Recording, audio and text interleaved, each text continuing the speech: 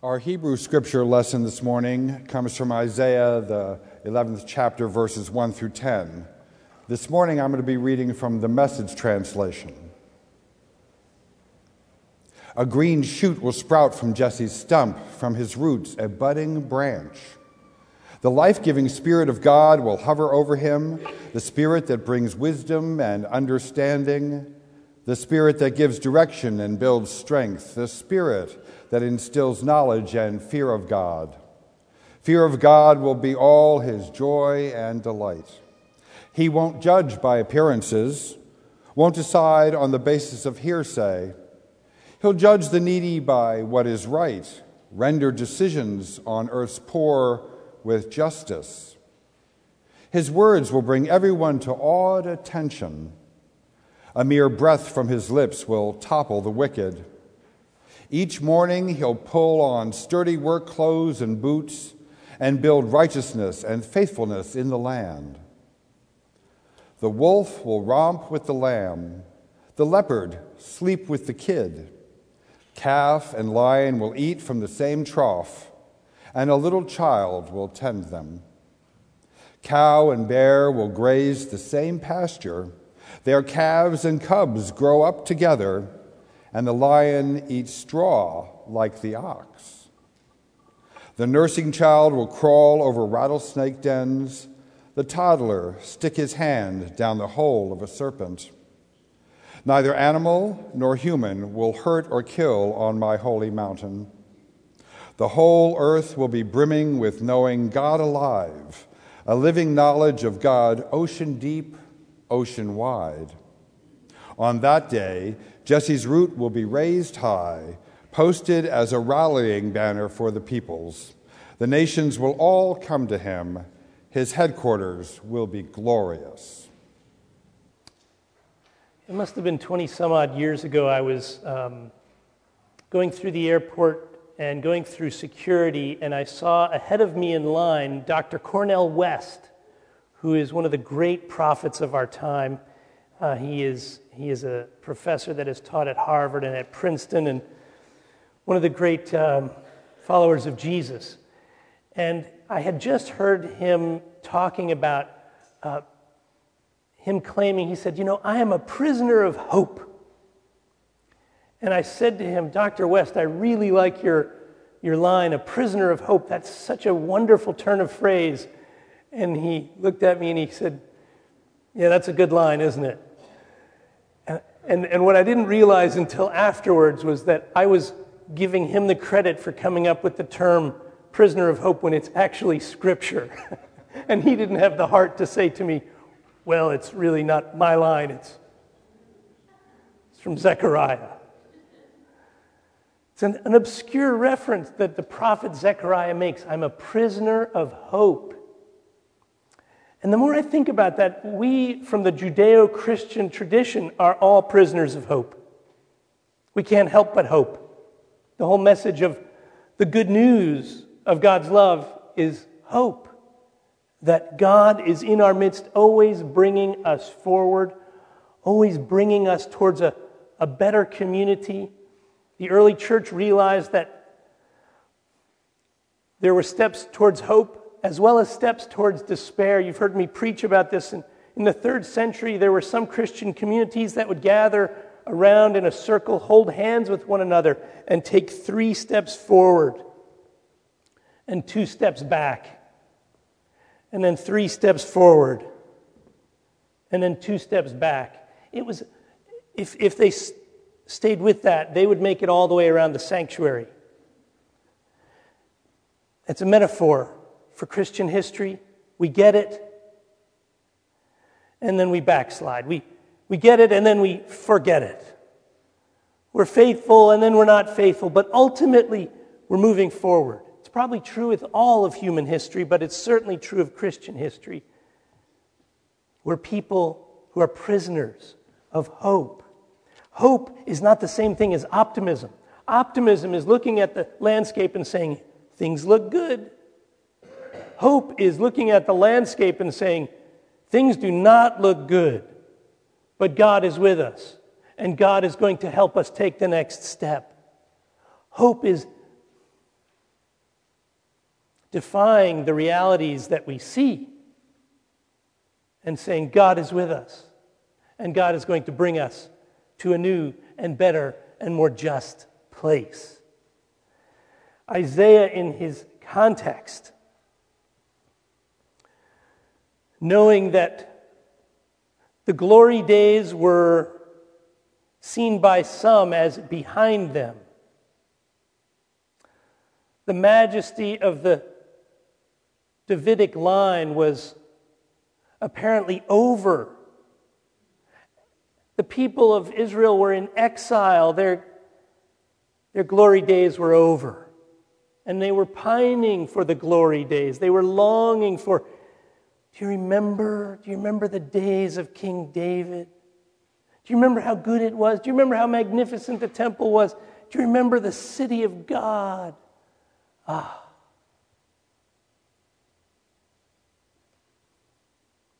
And Isaiah says to his people then, out of the stump of Jesse shall come a shoot. You may ask, who is Jesse? Jesse was King David's father. What Isaiah is saying is that, yes, we grieve the days when David was on the throne, when we had it all good and magnificent and majestic. And it looks like the family tree has been cut off. It looks like the family tree is no more. It looks like there's just a stump left of David's royal lineage. But there will come a shoot that comes out of the stump of Jesse. And there will be a branch that comes out of the roots of that stump. Now, we Christians believe that shoot, that branch, is the long-awaited Messiah, Jesus, the Christ. And when that stump bears the fruit of a shoot,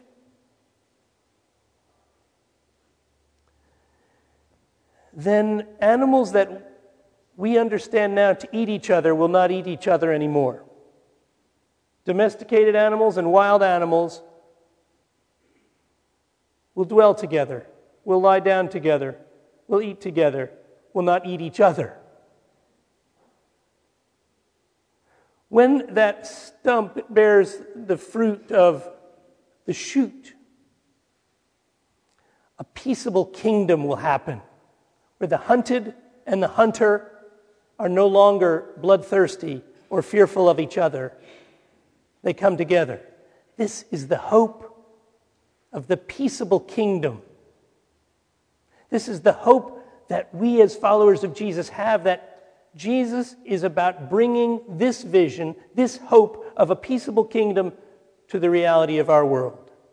It may not look like that in the landscape that we see, but we are prisoners of hope who have been given a vision of what it looks like when the animal kingdom comes together. Do you hear God's desire for all of creation? And do you hear the image of death and resurrection? That stump looked quite dead. And out of that dead stump comes new life, a shoot, a branch. Some of you are in small groups this Advent, and you are unpacking some of the artwork of John August Swanson, who is a brilliant artist. One of his depictions of the peaceable kingdom of Isaiah is this. He's an artist in California. His mom was Mexican, his dad was Swedish, and he brings together the vibrant colors of Mexico and some of the folk art of that region of the world and tells the story, tells the gospel, tells the Hebrew scriptures. If you walk down this hall today, you will see some of his art displayed across the board over the desk down this hall. This is the peaceable kingdom. Do you see the animals, the hunted and the hunter, the predator and the domestic animals, all dwelling together?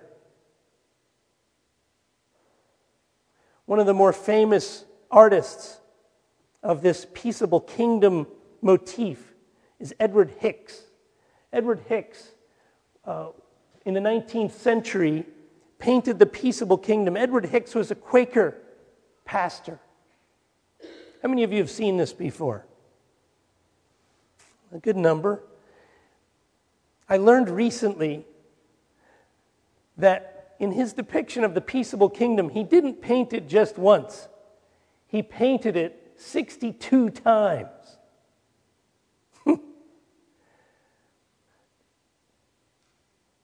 Each of them a little different. The 62 times I find significant.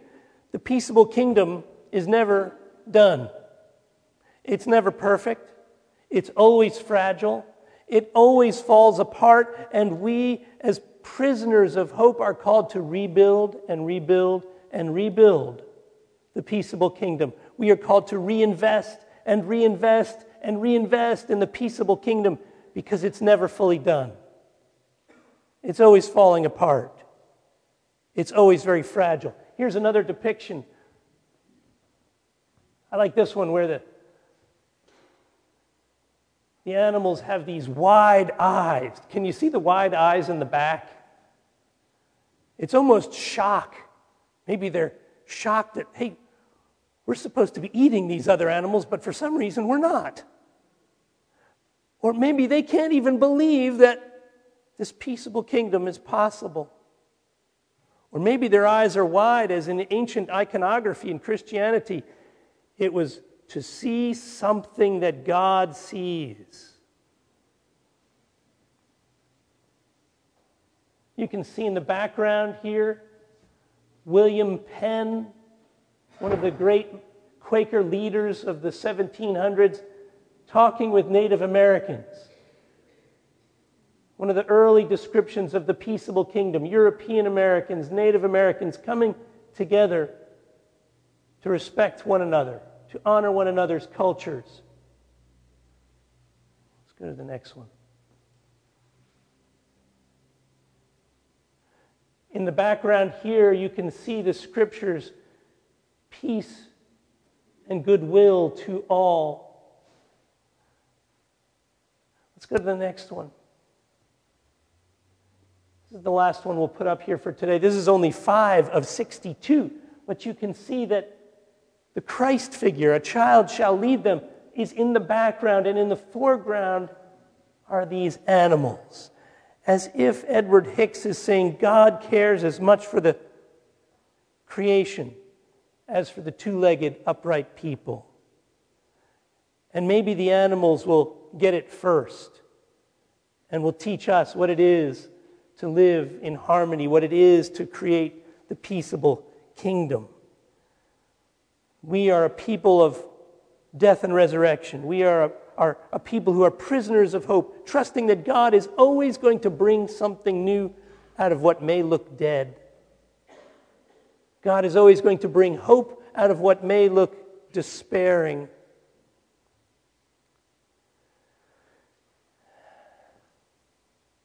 Do you ever lose faith in humankind? Do you ever get hurt by someone and think, I am never going to get close to anyone again for fear of being hurt? That may be wisdom if we're in relationships that are not good or not healthy or that are threatening. We may need to listen to that inner voice.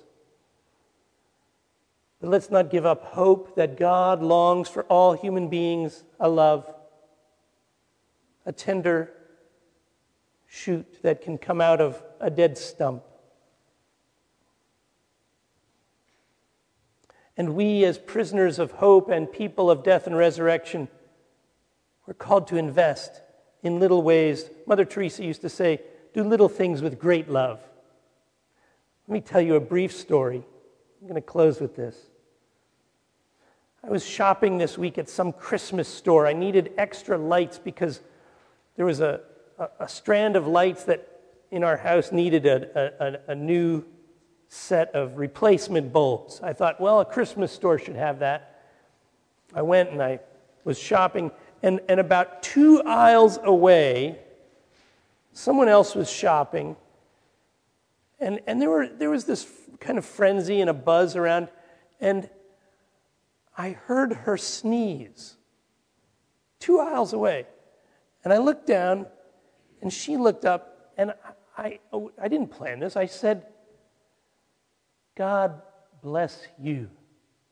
It wasn't a bless you. It was a God bless you.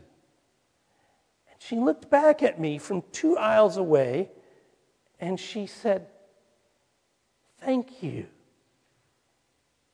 And we had this I-thou moment. We were of different generations.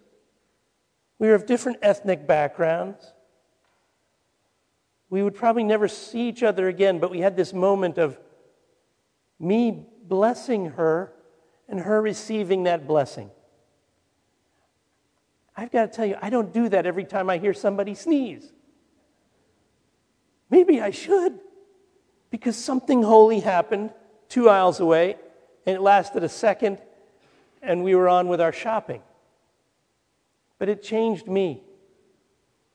And it made me look differently at everybody in that store. That perhaps everybody in that store needed blessing as well. And so I started breathing. You remember last week we talked about the breath prayer, breathing peace on someone. Breathing the peace of God in and breathing the peace of God out. And it may not change the world, but it may keep us grounded. It may keep us focused on who we are in Christ. And so, people of hope, maybe this week, we breathe in God's hope. And we breathe out God's hope. A hope for peace between people, peace between creatures, peaceable kingdom in our broken and hurting world. Maybe we'll find ourselves in situations that may look hopeless. We may see people in our own families or in our own neighborhoods or workplaces or in stores or on the road that are bereft of hope. And maybe God is empowering us to be the ones to breathe in God's hope and breathe out God's hope for all people and all of creation. Take a deep breath with me and breathe in God's hope. Don't worry about if you're making a sound. And breathe out hope. Breathe deeply. Breathe in God's hope. And breathe out God's hope.